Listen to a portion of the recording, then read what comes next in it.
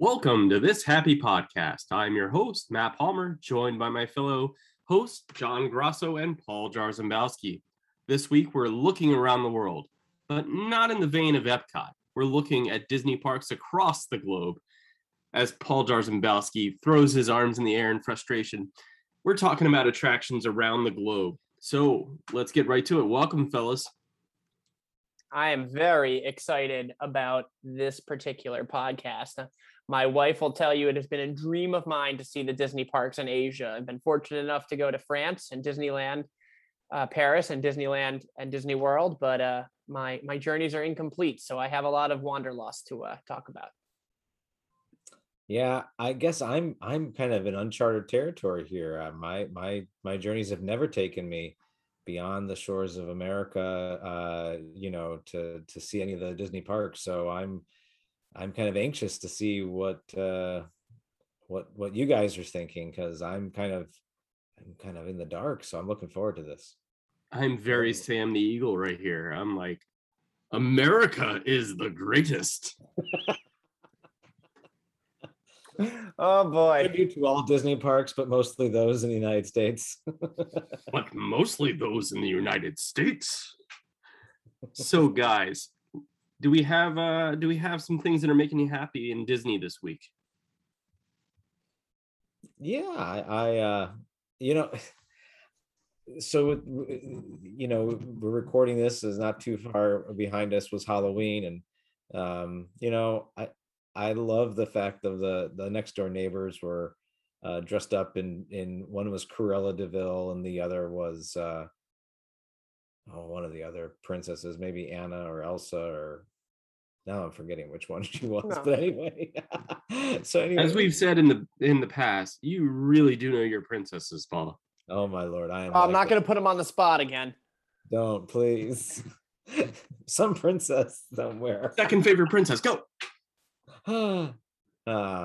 Least favorite, go.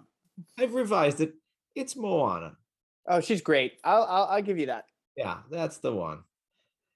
But no, it was really great to see, and then my wife dressed up as Minnie Mouse, giving out the treats. So so Halloween itself was kind of a little bit of a happy thing, and just to kind of see, and I think I've seen pictures online of different people with their kids taking them out trick-or-treating, and I love them when they're all dressed up in Disney-ish type costumes. So I just think that's always fun to see.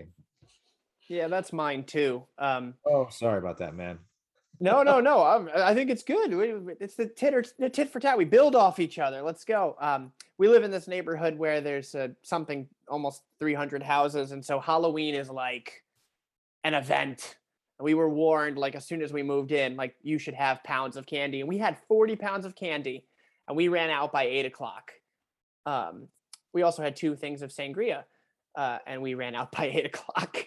Sangria out too, I see, huh? Oh yeah, we had. Well, this neighborhood has like the setup, right? You got like people are sitting in their driveways, like they can't, like this is like the big holiday, and so people go all out. Bobbing for apple. Hmm? It's like kind of adults bobbing for apples, but pretty much, yeah. Well, there were apples in the sangria, so yeah. I mean, there was the COVID version of that. Alcohol kills off all the germs. Sangria is the COVID version of bobbing for apples. I like that. I could roll with about anything. But so it was great seeing all the costumes. Just fantastic. But in particular, my dear friends who live on the street behind us came and visited us with their 3 absolutely adorable children, Anna, Elsa, and then the littlest one, who's 1-year-old, was Sully and was holding a stuffed Mike Wazowski. And which was adorable, absolutely adorable. And these girls are so sweet. They walk up and I said, "Who are you?" And "I'm Princess Anna," and that like squeaky little 3-year-old voice. And when my neighbor across the street heard that, she was playing music, Halloween music. She put on "Let It Go" from Frozen, and the girls went nuts. It was so cool. And just to be, throughout the neighborhood, you'd walk by. I think there was like half a dozen houses playing Grim Grinning Ghosts. There was tons of Baby Yoda. There was Mickey. There was all sorts. It was just great. The the Disney costumes, Disney, Star Wars, and Marvel were, from my rough estimate, like at least a third of what was out there. It wasn't really all that scary stuff. It was the fun stuff. And I really enjoyed that. It was nice. A little slice of Disney in my neighborhood. Nice. I think what's making me happy this week is recognizing the cast members and the work they put in to go from Halloween to Christmas decorations overnight. Oh, yeah. Halloween ended obviously on October 31st. And then literally when people went into the park the next day at the Magic Kingdom, all the holiday decorations were all over the Magic Kingdom. And I just am astounded at the speed with which they pulled that off. Because if I have a big project at the house, say we wanted to remove a bush, we talked about it for about 6 months. And then it took all afternoon to try to get rid of that bush. I'm floored by the work and the drive of Disney World cast members to pull that off in overnight. Yeah. Literally overnight. So I thought that was astounding. Yeah, that's a bucket list of mine as well that I'd love. I think one of these years I'm going to plan a trip to Disney on October 31st, November 1st. So that, I can watch that, or even like peer. I don't know, I don't think the resorts they do at the same time. I think they do those like a couple days later. They're working on them. Like the Grand Floridian Gingerbread House is under construction now. That takes a couple days. It does. It's funny that, a resort gingerbread house takes a couple of days, but an entire theme park, we could do that in one day. So wait, Matt, I got to ask, how do you feel about the pineapple decorations? Apparently pineapple is all over Main Street, USA, and in the new wreaths and all the new golden, Somehow I missed that. What's the deal? I have pineapple, I guess fruits always have been Christmas decorations, but like they are, in some cases, like the centerpieces of some of these light post Mickey wreaths, because I do love Disney's, commitment here.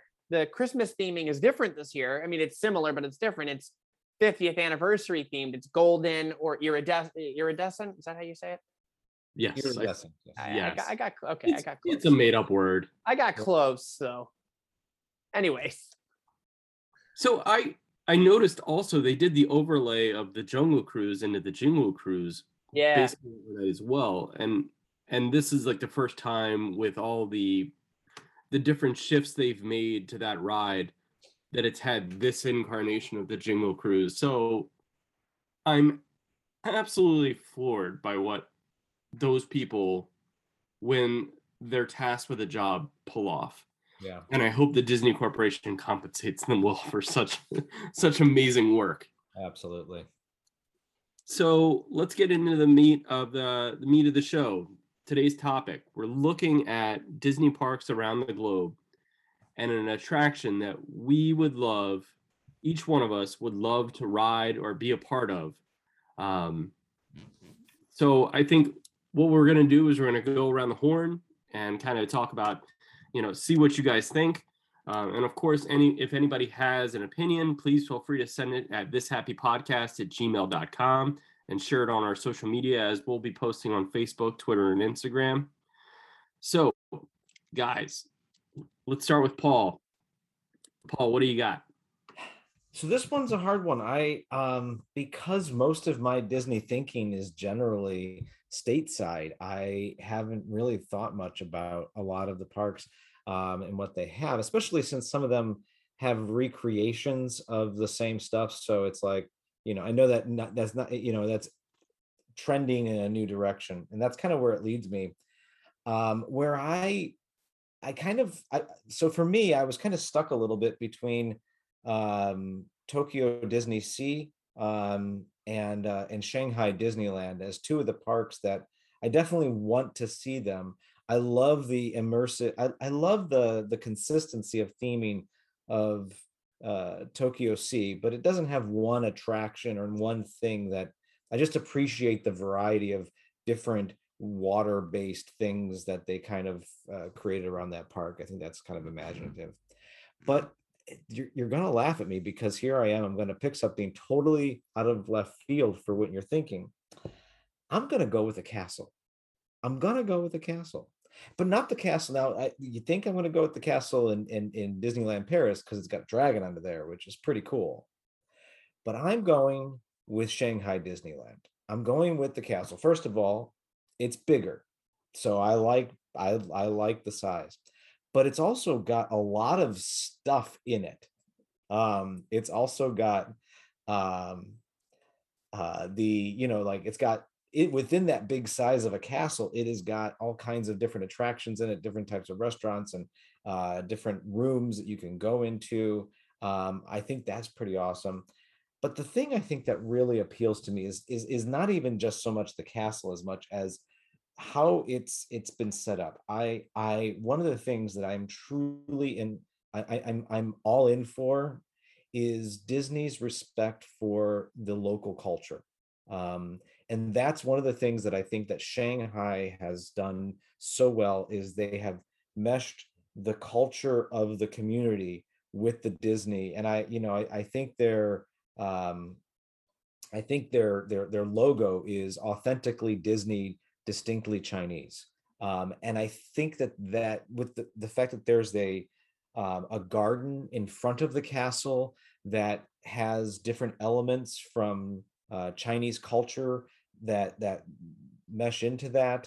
I'm still a little messed up that they flipped it, and that if you go to your right, you go to I think what Adventure or Frontier area, and if you go to your left, you go to Tomorrowland, and that just It's Adventure Isle and Treasure Cove, I Adventure think, to the Island, right. yeah.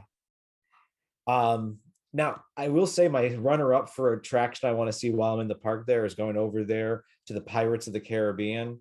That Pirates ride, I definitely want to ride one day. I think the fact that they have screens, they have a whole different story.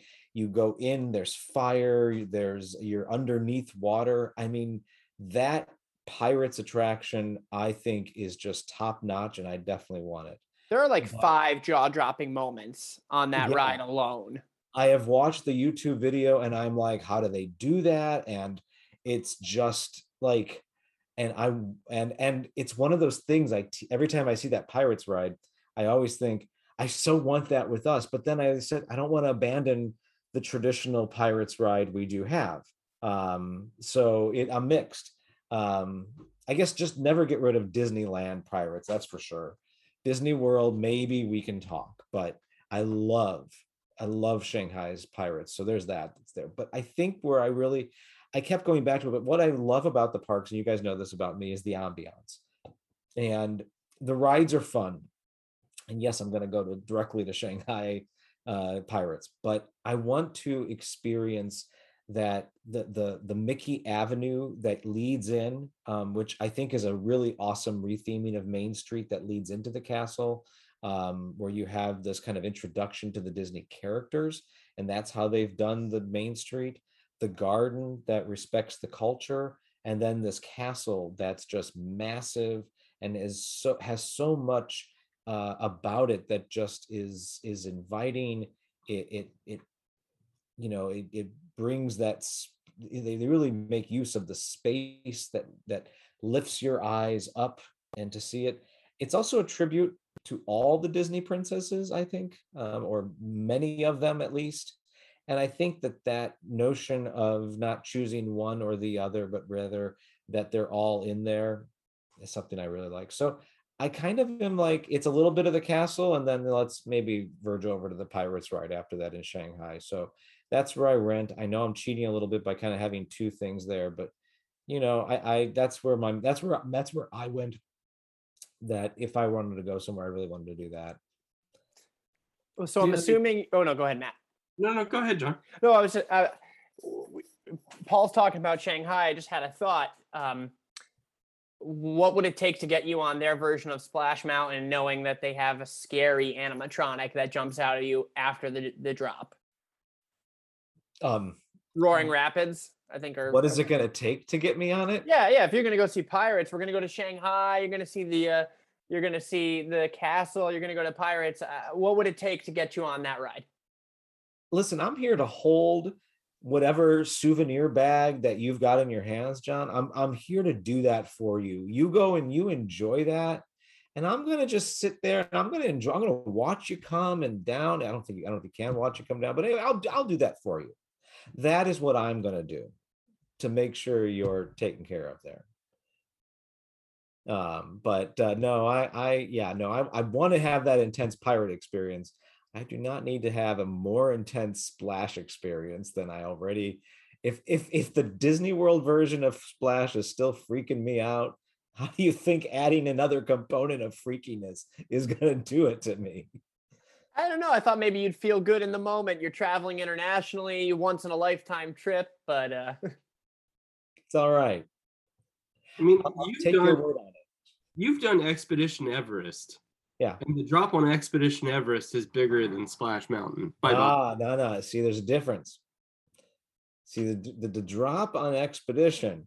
See, now we're getting into these questions, but okay, I'll answer it for you. When you drop on Expedition Everest, you bank as you're going down. So the gravitational force is not a plummet. It moves you to the side. So the plummet is actually muted or distributed differently because you're moving sideways along with down, and that eases the tension for me. So I'm fine if you go straight down but then you curve. I'm fine with that. But the drop on Splash is not curving. It is going down one direction. Sorry. we went back to the scary things, didn't we? We just went to the scary rides again. You can't shed it back. That's all right. Because the attraction that I would really like to go to is also in Asia. And when I look at it, I've talked many times about my fascination with Haunted Mansion and the various Haunted Mansions. Now I'm going to say, like, I'm not going to go and pick one of theirs. I'm going to go, and I know that might be a surprise to some people, but I'm going to go with Disney Sea's Journey to the Center of the Earth, which, from all the videos I've watched over the years, is like a mashup of the Indiana Jones ride at Disneyland and Dinosaur down at Animal Kingdom, and then adding in an aspect of a sudden, quick launch drop toward the end of the attraction. And you deal with sort of dinosaur-like animatronics throughout, these really advanced animatronics that look like animatronics and not necessarily like what we've talked about in recent episodes about the mapping on faces, things like that. These are genuine moving animatronics, and they interact and they lunge at you. It starts out nice and easy, kind of like Dinosaur, and then it picks up as it goes along. Everything that I've seen about it feels like it's totally and completely immersive. Disney Sea, like every aspect of what I've seen at Disney Sea, it doesn't look like any other Disney park by any stretch of the imagination. And to me, what I see at a Journey to the Center of the Earth is that sense of danger that I'm always sort of compelled to, that sense of speed and drop. And I love big roller coasters, and this isn't necessarily a big roller coaster ride, but it's got enough of a drop that it'll tingle the tummy a little bit. So I would pick that. I really did, went back and forth, and I was like, oh, I'd love to get on some of the Haunted Mansion inspired rides out there in Asia, but Journey to the Center of the Earth to me is just so compelling. And for all of our listeners out there that have not Googled or looked into Tokyo Disney Sea, now the three of us have not been there, but it is very much the holy grail of Disney theme parks for fans. I don't want to derail this, Matt, because it's yours, but it almost needs to be seen to be believed. Like the fact that Imagineers essentially got an unlimited budget to build something that is truly and deeply immersive. I mean, like the electrical panels, the exit, I mean, everything. Take Disney World and crank it up 10 notches. I mean, that's Disney Sea. So this is Matt's time, but just Google it for the listeners at home. Yeah, I think that's for Americans, I think we've felt a little slighted over the last couple of years that we've seen some of the budget cuts that have happened with the American parks and some of the rides and the attractions. And I think we're going to be all very curious to see how Tron turns out compared to its Asian counterpart. But when I look at what they were able to do at Disney Sea and some of the other parks recently, this is what happens when you invest in talent and let them go to town, let them learn about the cultures that they're building in, and try to incorporate many of the things that tie into the local culture, but also bringing in some of their time and talent and really letting loose. So when we had our unlimited budget land episode a couple weeks ago, if you really want to see what that's like, take a look at Disney Sea.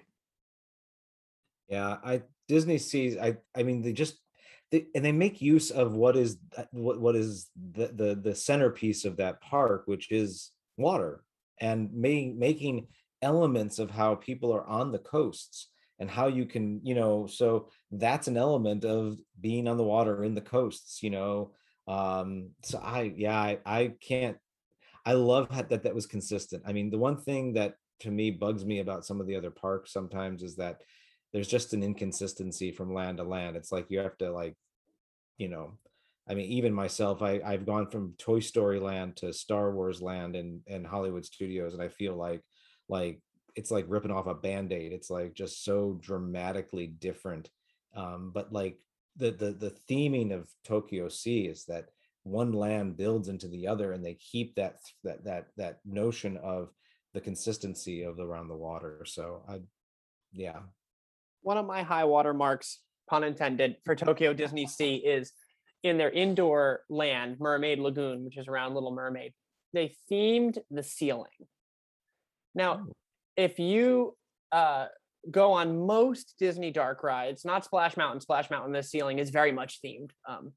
Most Disney dark rides theme all the way up to the ceiling, but not always the ceiling. Yeah. But that's the Tokyo Disney difference. Yeah. And their flagship ride, the one that Matt has cited, a Journey to the Center of the Earth, has long been like the Disney fandom, like the online forums dream that it would come to the US in some form, because it's just so Matt, is it fair to say that ride really kind of like there are certain rides that are like they change the game, they're paradigm shifters in the Imagineering world? I feel like it's fair to say that one was. Yeah, I think that one, and I'm taking a good guess at what might be your pick for the attraction you're targeting.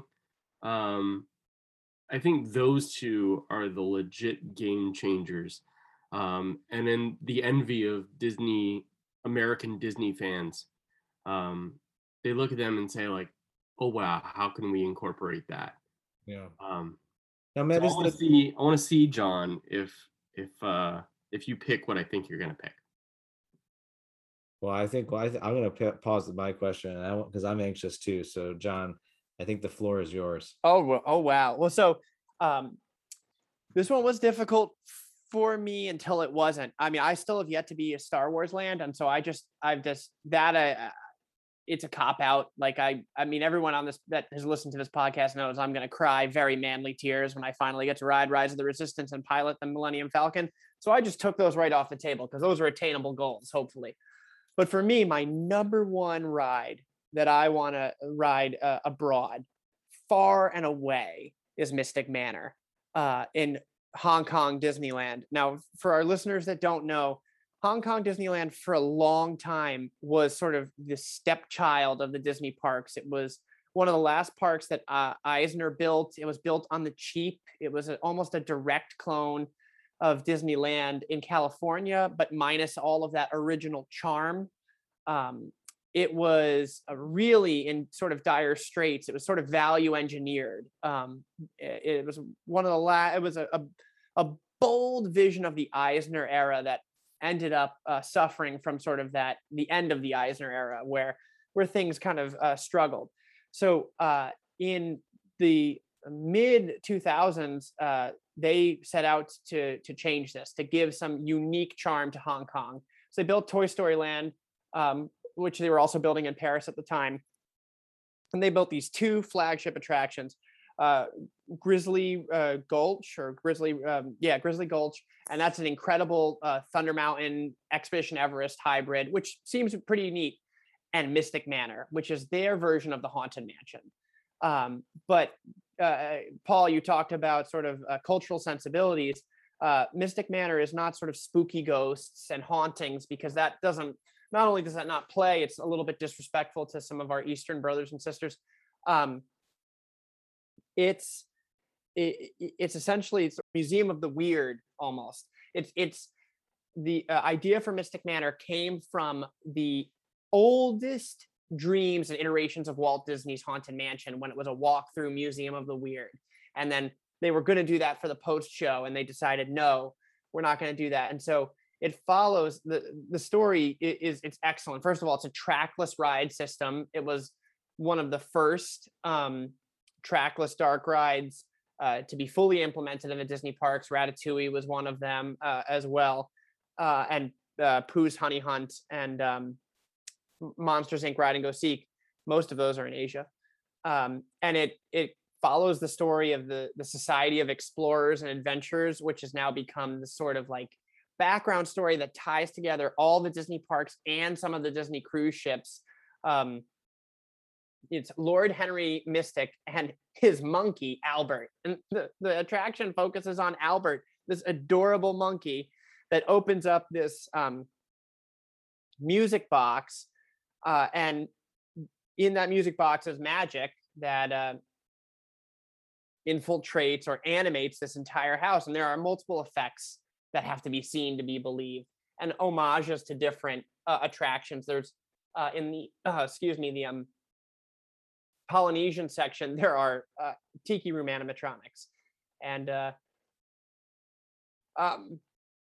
in the Mediterranean section, there are busts of suits of armor talking to mirror the bust in the Haunted Mansion, singing. And Danny Elfman does this beautiful score. It's just incredible. It's an incredible ride.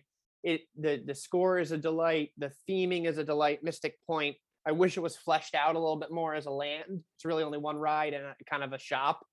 But it's one of those trackless systems that you're never getting really the same ride twice, which I find incredible. And a beautiful, beautiful integration of screens, of extra sort of 21st century technology and animatronics, just all the way around. Incredible, and a flagship attraction for that resort. The screen usage there, I'm not a big fan of screens on rides, but those screens make it look like the experience is 3D, but without glasses. It's an extraordinary feat. And I'm not a huge fan of the concept of trackless rides, because I feel like largely they just move side to side, and they do these kinds of like, like this gliding, you feel like you're in a hockey puck type thing, like an air hockey thing.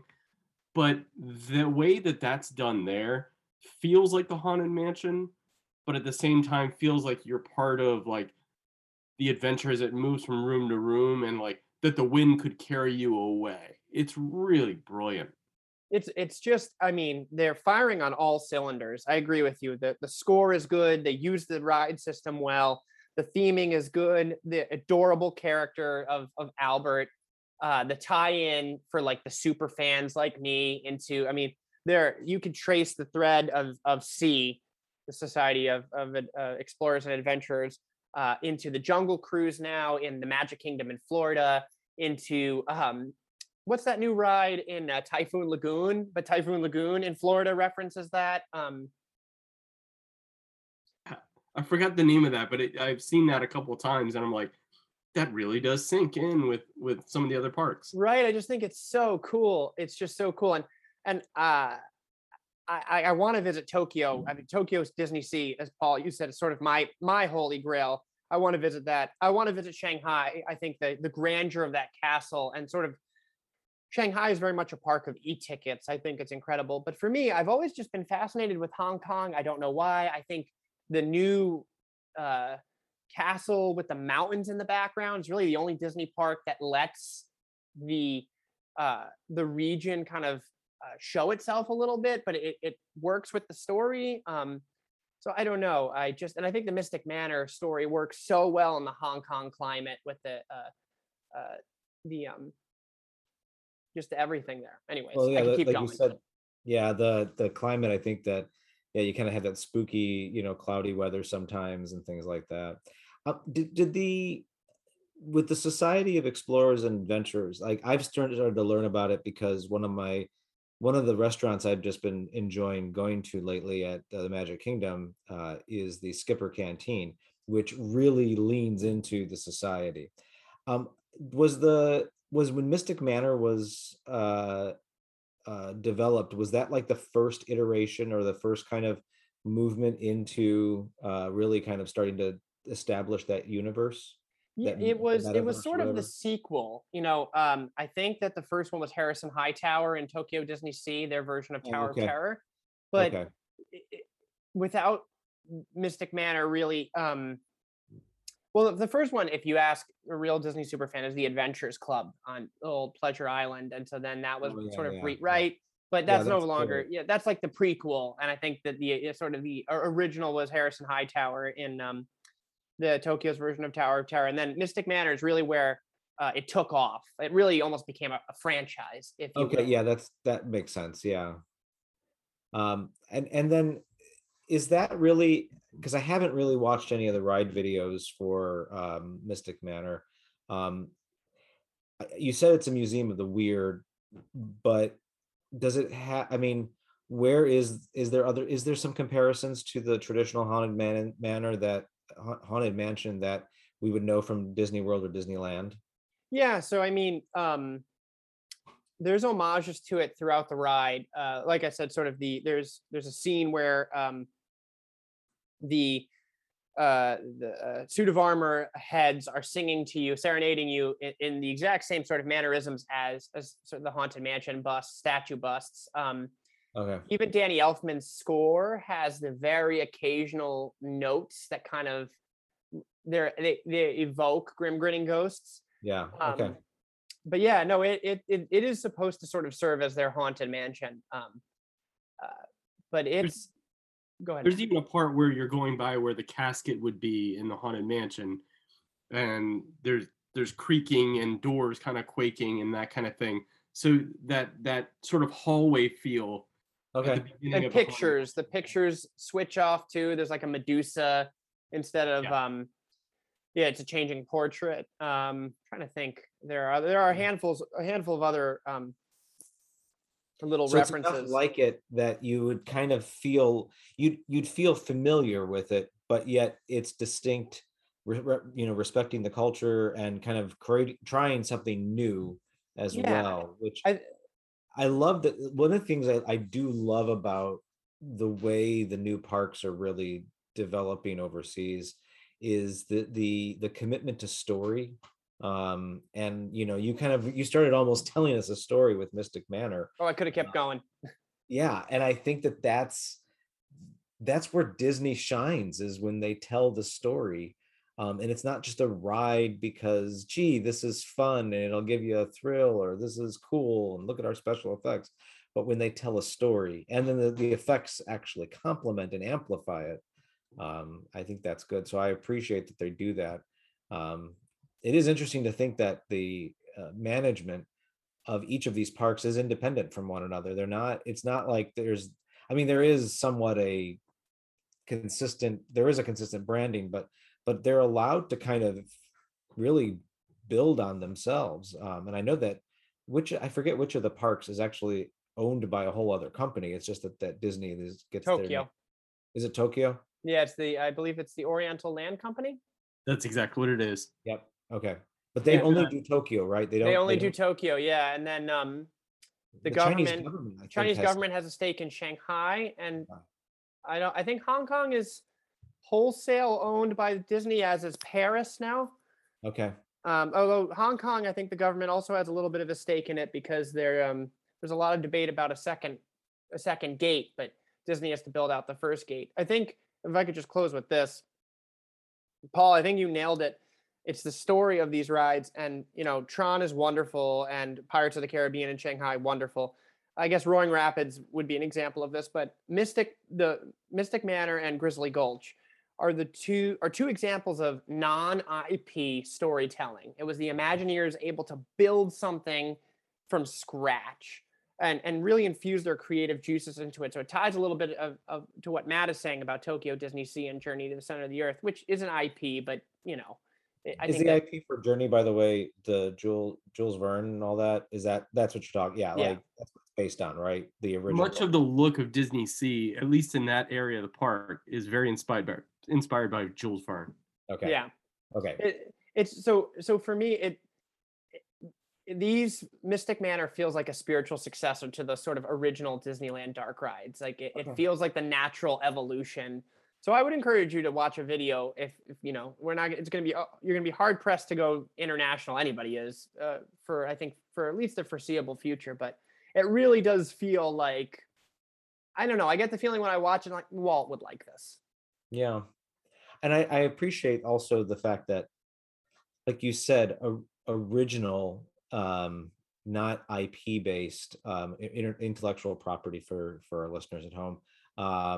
But that I appreciate that, because I think that I feel like we are losing that touch, especially in the parks, in the domestic parks in the United States, that we're leaning a little too heavily into existing properties, not trusting the Imagineers, not trusting those who are creatives, to create their own story, like not only create their own way of telling the story, but to just create the whole story from scratch. And I think you're right. That's what Mystic Manor.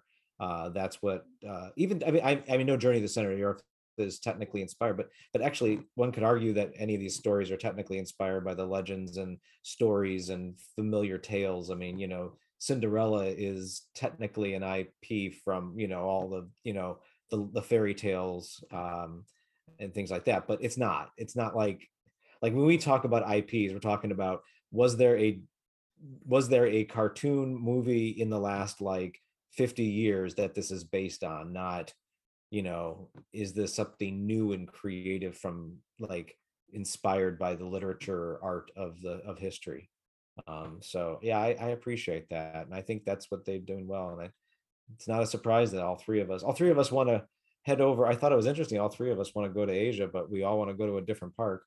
But we'll be happy to go to each other's parks, because I think they're all pretty awesome. I would love to. I'm not sure I'm compelled to go to Disneyland Paris or Euro Disney or whatever it's called at this point, but I would love some version of Crush's Coaster to be in America. What about Phantom Manor? You're a big Haunted Mansion guy. Having ridden it, Phantom Manor is legit. And I've seen a couple of things, YouTubes that feel like it's very similar. Almost, I feel like Disney might have messed with it too much over the last couple of years to make it more like the American version, and less European. I know at one point Vincent Price was the narrator of the ride, the ghost host of that ride. Yeah. Well, and they did the same thing. Paris did the same thing. I was so one of my first places that I was actually going to go until before, as this week began, was actually the Space Mountain in Disneyland Paris, because of the fact that it was inspired by Jules Verne, and I just loved what they did. But then I came to discover they stopped doing that, and it's now themed through Star Wars. So you've got an exterior that's Jules Verne, but it's Hyperspace Mountain now. And now I love Star Wars, but I feel like that's where I never knew they changed it. And then I looked up and I'm like, oh, actually they've changed it twice since then. And since 2017, it's been Hyperspace Mountain, which is great. But I think that the charm of Disneyland Paris's Space Mountain was that they went with the Jules Verne theme, and they kept it for a long while. And then I'm like, well, then no, actually, I don't want to go, and like, that's not one of the ones, because I've been on a Hyperspace Mountain in Disneyland, It's cool, it's awesome, but I don't think I need to go to Paris just to do something I could do here. Well, that So, one's got loops and things like that. oh, does it have like inversions and Yeah, that stuff? one is intense. That All was right, well, maybe I'll hold your souvenirs while you go on that one, and you tell me about it. Maybe it's a good thing. That's good. I don't need to see it now. That's good. They got rid of the Jules Verne theme, and it was going to be scary for me anyway. I So will was say their like Thunder Mountain is the best in the world, far and away. Just the the Paris best. one? Yep. Why? It's on the island, and they don't call it the Rivers of America there, but it's on the island. So the station is on the mainland, so to speak. You get in the station, you go kind of down the tunnel, and it's more intense. It's longer, and you kind of you come out the tunnel. There's this feeling of excitement and intensity being on that island with nothing else kind of around you. It's really spectacular. All right, well, I'll have to keep that in mind, considering that Thunder Mountain is in fact my favorite of the Disney World, the Magic Kingdom rides. So I'll have to I'll hold you to that when I go to Paris. Probably not anytime soon, but who knows? It sounded so totally committed when you said that, Paul. sorry to start walking back going, I'm not sure when I'm gonna be. And especially after talking to you guys, I think if I have a choice between Disney parks now, I think I'm skipping over Europe and going straight to Asia for their 3 awesome parks. So That's the move. yeah. The Imagineers have been given the time and the money and the leeway to do what they truly are capable of doing. Mm-hmm. And I'm envious of the Asian people and the various options they have at their Disney parks. Yeah. So let's pose the question to our listeners. What attraction around the world do you really want to ride? Please share it with us on our social media, on in our thishappypodcast@gmail.com. And if you're listening to us, thank you for listening. And if you haven't subscribed, please do. We're on Spotify, Apple, Pandora, iHeart, Google, TuneIn. Just leave us a review, share with your friends, and help us get up in those rankings. We can't thank you enough, everyone, for listening. See you real soon, everyone.